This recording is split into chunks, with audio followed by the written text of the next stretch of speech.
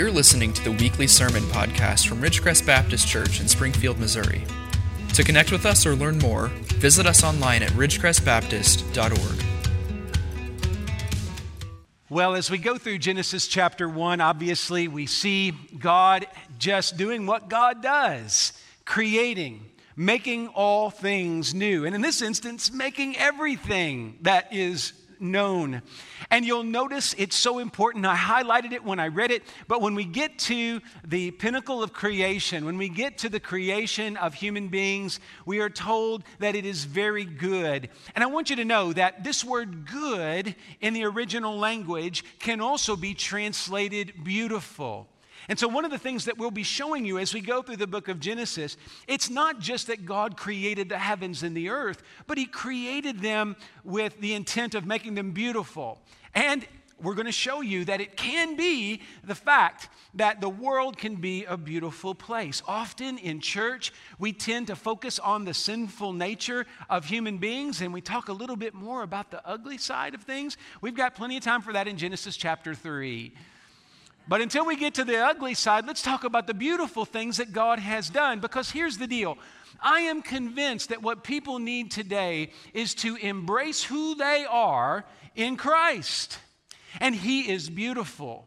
And He has a beautiful plan for your life as well. Each one of us can find a beautiful life in God's beautiful creation. Now, Moses, when he sat down to write this, he wasn't thinking about science teachers in 3,000 years from the date of writing and how they were going to view this. He writes what he writes in such a way that we can just see now, after all these years and looking back, he wasn't trying to write something scientific, but what's amazing is that God gave him such a clear vision of what the creation is, that everything we learn in science today does not contradict it. We need to realize that scientists use a different language. They use the language of mathematics and that sort of thing. Obviously, I'm not a math teacher. I don't like math too much, so I think math is boring. I prefer the literature.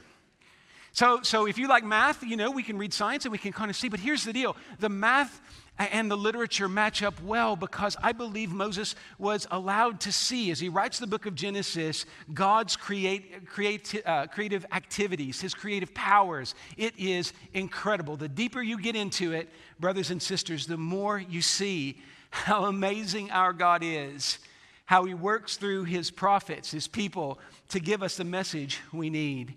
I am convinced that as we go through this book, the creation story will teach us how we can receive God's beautiful gifts for us, the beautiful gifts of life and salvation. Or we see as we go through the book of Genesis, we can receive those gifts or we can rebel against those gifts. And this is important. Genesis sets it up where we can understand how the world can be both a beautiful place and also it can be a place of sin and evil and chaos. You see, we all are either going to receive the gospel, receive the good things from God, or we're going to be in rebellion against those things. And so we'll see that here in the book of Genesis. And I'm here to tell you, rebellion leads us to emptiness, the void, darkness, and chaos. And if you're following close and you know this passage well, all I've done is use the very words of what the universe was before God and His creative powers got a hold of it. Before God shows up, we have chaos. But when He does show up, all those dark things go away.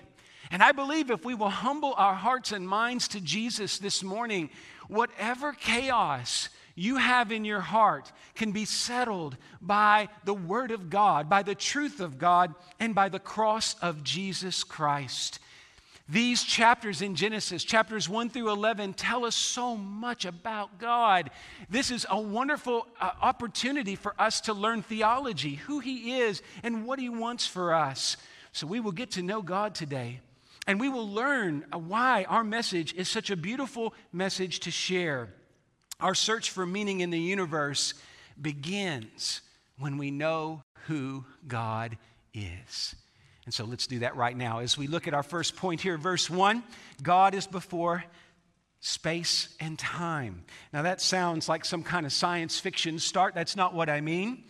But in simple language, the Bible explains something to us that is anything but simple. Namely, God is the one unique being who existed before anything else in the universe. Those of you who are familiar with physics and science, you will know the term singularity.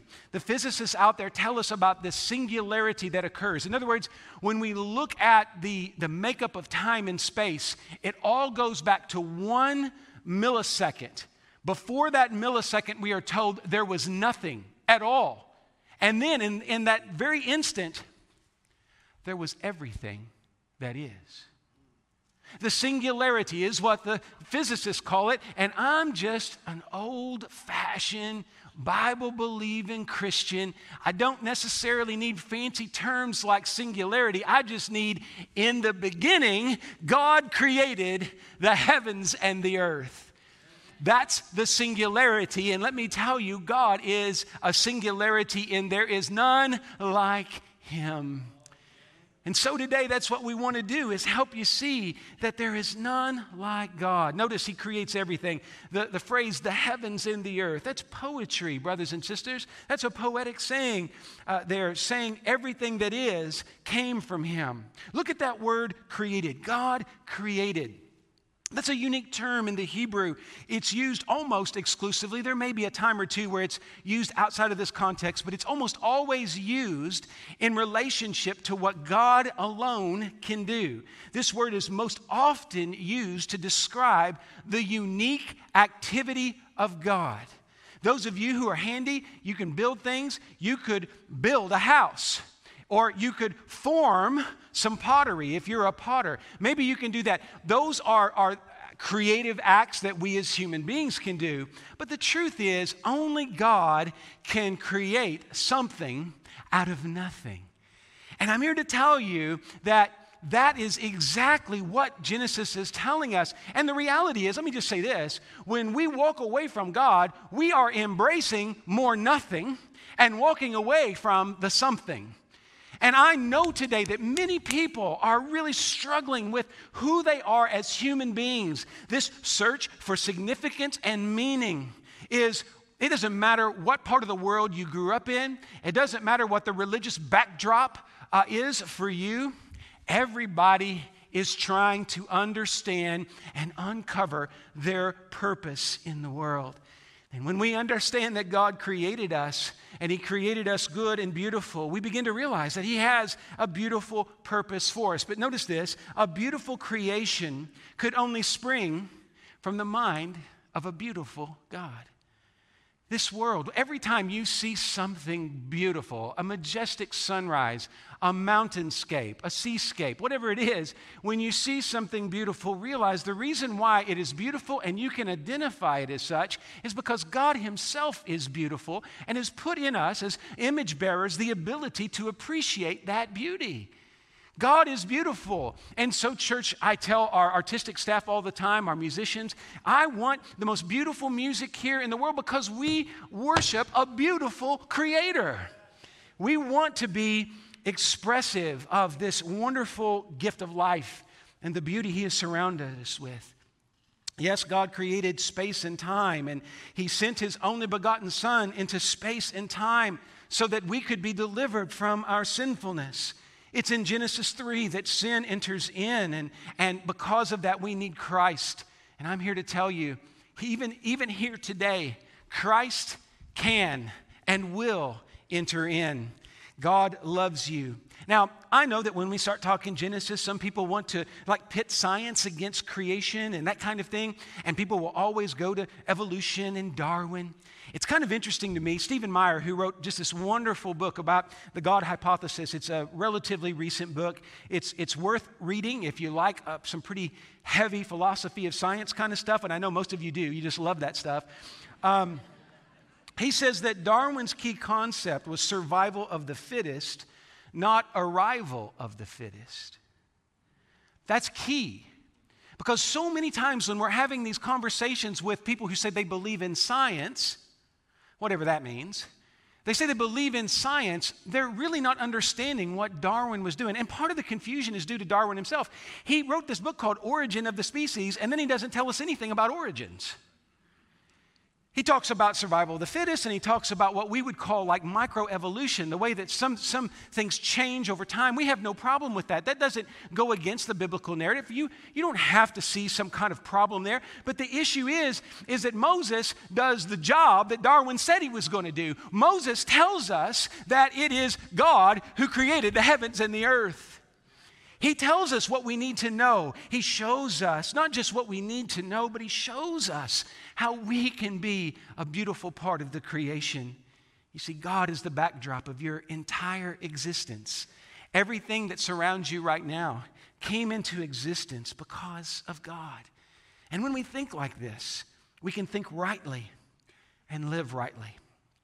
Brothers and sisters, we need to not just think right. This world needs us to live right. Needs us to have motivation to serve God.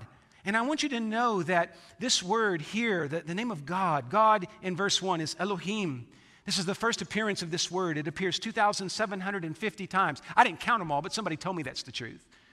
2,750 times the word Elohim, God. Listen, the Bible, the Old Testament, is filled with a message about God. And I want to tell you, just this as an aside, if we will really be Bible-believing Christians, then our worship and our ministry, it won't be about us, it will be about God. It's about God. We do what we do. We worship and we minister, not for ourselves, but to give glory unto God. And I know some folks in this room, you're hurting and you're sad. Let me just tell you, the one who created us can also recreate us. The message of God, that the God who is before space and time, he not only created you, but you came into this world, and many of us have made mistakes. You can call them mistakes or you can call them sin. And there's something in our hearts that's broken. But I want to tell you, the God who created everything out of nothing can recreate you by the power of the blood of Jesus. We have the hope of resurrection life. We can be recreated. If you are here today and you feel broken, I only know to say this to you. There is healing in Jesus.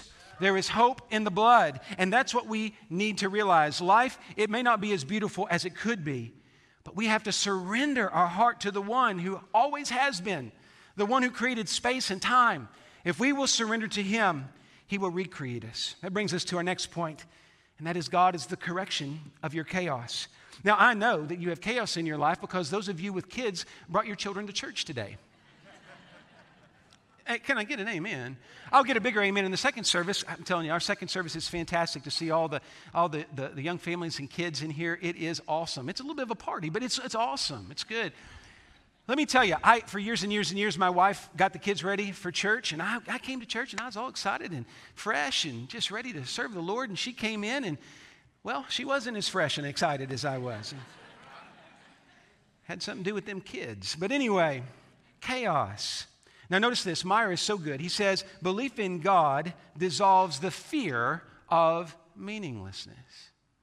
The fear of meaninglessness. Now, we can take that to this big-time existential place, or we can just talk about our day-to-day lives. I mean, there are days when even in our jobs, we show up and we do our work and we say, you know what? I really needed to be there today. I really made a difference. And then there are other days where it just doesn't seem like we're getting any traction. Everything we did, every project went the wrong direction. Some days it just feels like we're lacking in meaning. And when you take that over time, and the enemy begins to pour poison into your ear and just says, you know, you're really not worth much.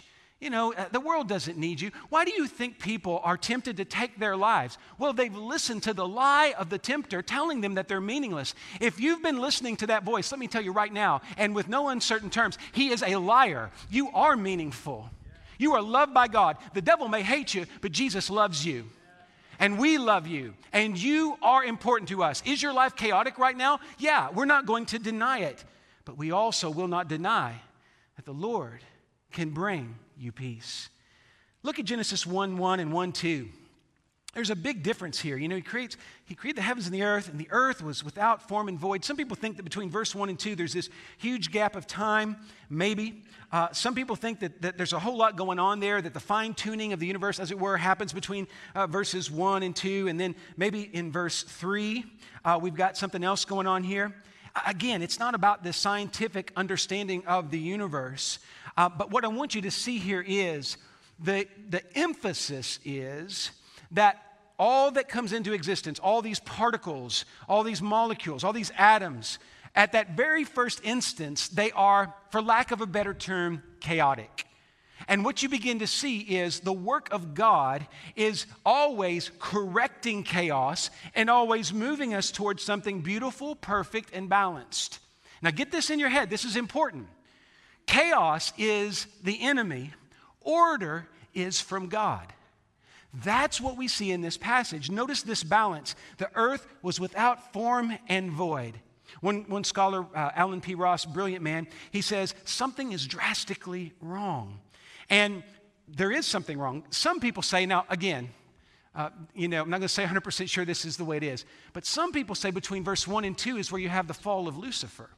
If that's where some of the chaos is, and then the chaos is corrected and order begins as Lucifer is, for lack of a better term, put in his place. Now, we don't know that for sure, but it would somewhat fit this kind of change from chaos to order. Notice what brings the order. The Spirit of God hovering over the face of the waters.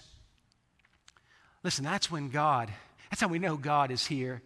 He begins to correct the chaos. Pain and suffering in this world cause chaos. And as I tell you often, we look across the world right now in Afghanistan or in other places in the world, and we see that chaos. To exist in this world is to know something about the void. Let me say this. There is so much. When we run into meaningless hate, it's just, there's a blank there. It's like, why in the world would someone want to be that way? When you look at people who are cruel to other people, you just say, what's wrong with them? I'll tell you what's wrong with them. They're lost in their sins. When you have sin filling your heart, that leads to chaos, not just in your heart. The storm in your heart will not stay in your heart. If you allow the chaos of your heart to remain, the chaos and the storm of your life will cause the winds to blow outside of your heart and begin to impact those around you. You were not created to cause chaos. You were not created to contribute to the void. You were created in the image of God to help bring order to the world. Church, let me say it again. You were created to bring order to the world, not chaos. God expects His church to contribute beautiful things to the world, not ugliness. Now, I want you to get this. God's got to show up to bring order. And the confusion inherent in a situation, the more confusion that you're experiencing right now, all that tells me is that you're a few more steps away from God. Now listen, this is important. I want you to get this. How do we apply this truth? Well, as we draw near to God, we draw near to calmness and beauty. Now, the application is this. Every day, you make choices. Every day, those choices either make the world more calm or chaotic. Now, here's the deal. There's a lot of people in church that seem to be more like, they bring the storm with them. You know, they say, I am the storm. Well, they must be Baptists because I've seen it all my life. Now, I'm sure it's true with the Methodists too, but I'm not a Methodist, so I'm not going to pick on them right now. But here's the deal. If you are a person who brings more chaos to an equation, let me just tell you, that is not a gift from God. God expects the church and His people to make a difference in the world, making the world a more beautiful place and calming it down a little bit. I'm sick and tired of Christians telling me how bad the world is. I'd like to see you help me make it a calm place. Quit complaining and help me make it calm. How do we do that? We love God with all of our heart, strength, soul, and mind, and we love each other as we would love ourselves. Amen? Amen. That's just Jesus. That's what He said. We need to love people, and we need to have a heart check. We cannot be the source of the chaos. The world has too much of it right now. Join with Ridgecrest, join with us as we strive to just bring beautiful calmness to hurting souls. Amen? Don't you want to do that? Don't you want to see people who are right now shook up and backward find the Lord? Our third point is this. God is alive and He's the giver of the life you have in need. This philosopher, Jean-Paul Sartre, it's a French last name, and I just butchered it, but nonetheless, I listened to it 8 times this morning. It's Sartre or something like that. I don't know. I don't recommend reading this guy. So this is a quote, and if you're at home and you're watching, if I get that email today and says, "Oh, do you realize who you quoted?" Why, yes, I do. This guy figured into my dissertation. So yes, I actually am somewhat familiar with what he wrote. And it's so sad. Listen to this quote. "No finite point has any meaning unless it has an infinite reference point." That's true. And he spent the rest of his career trying to disprove it. That's what's sad.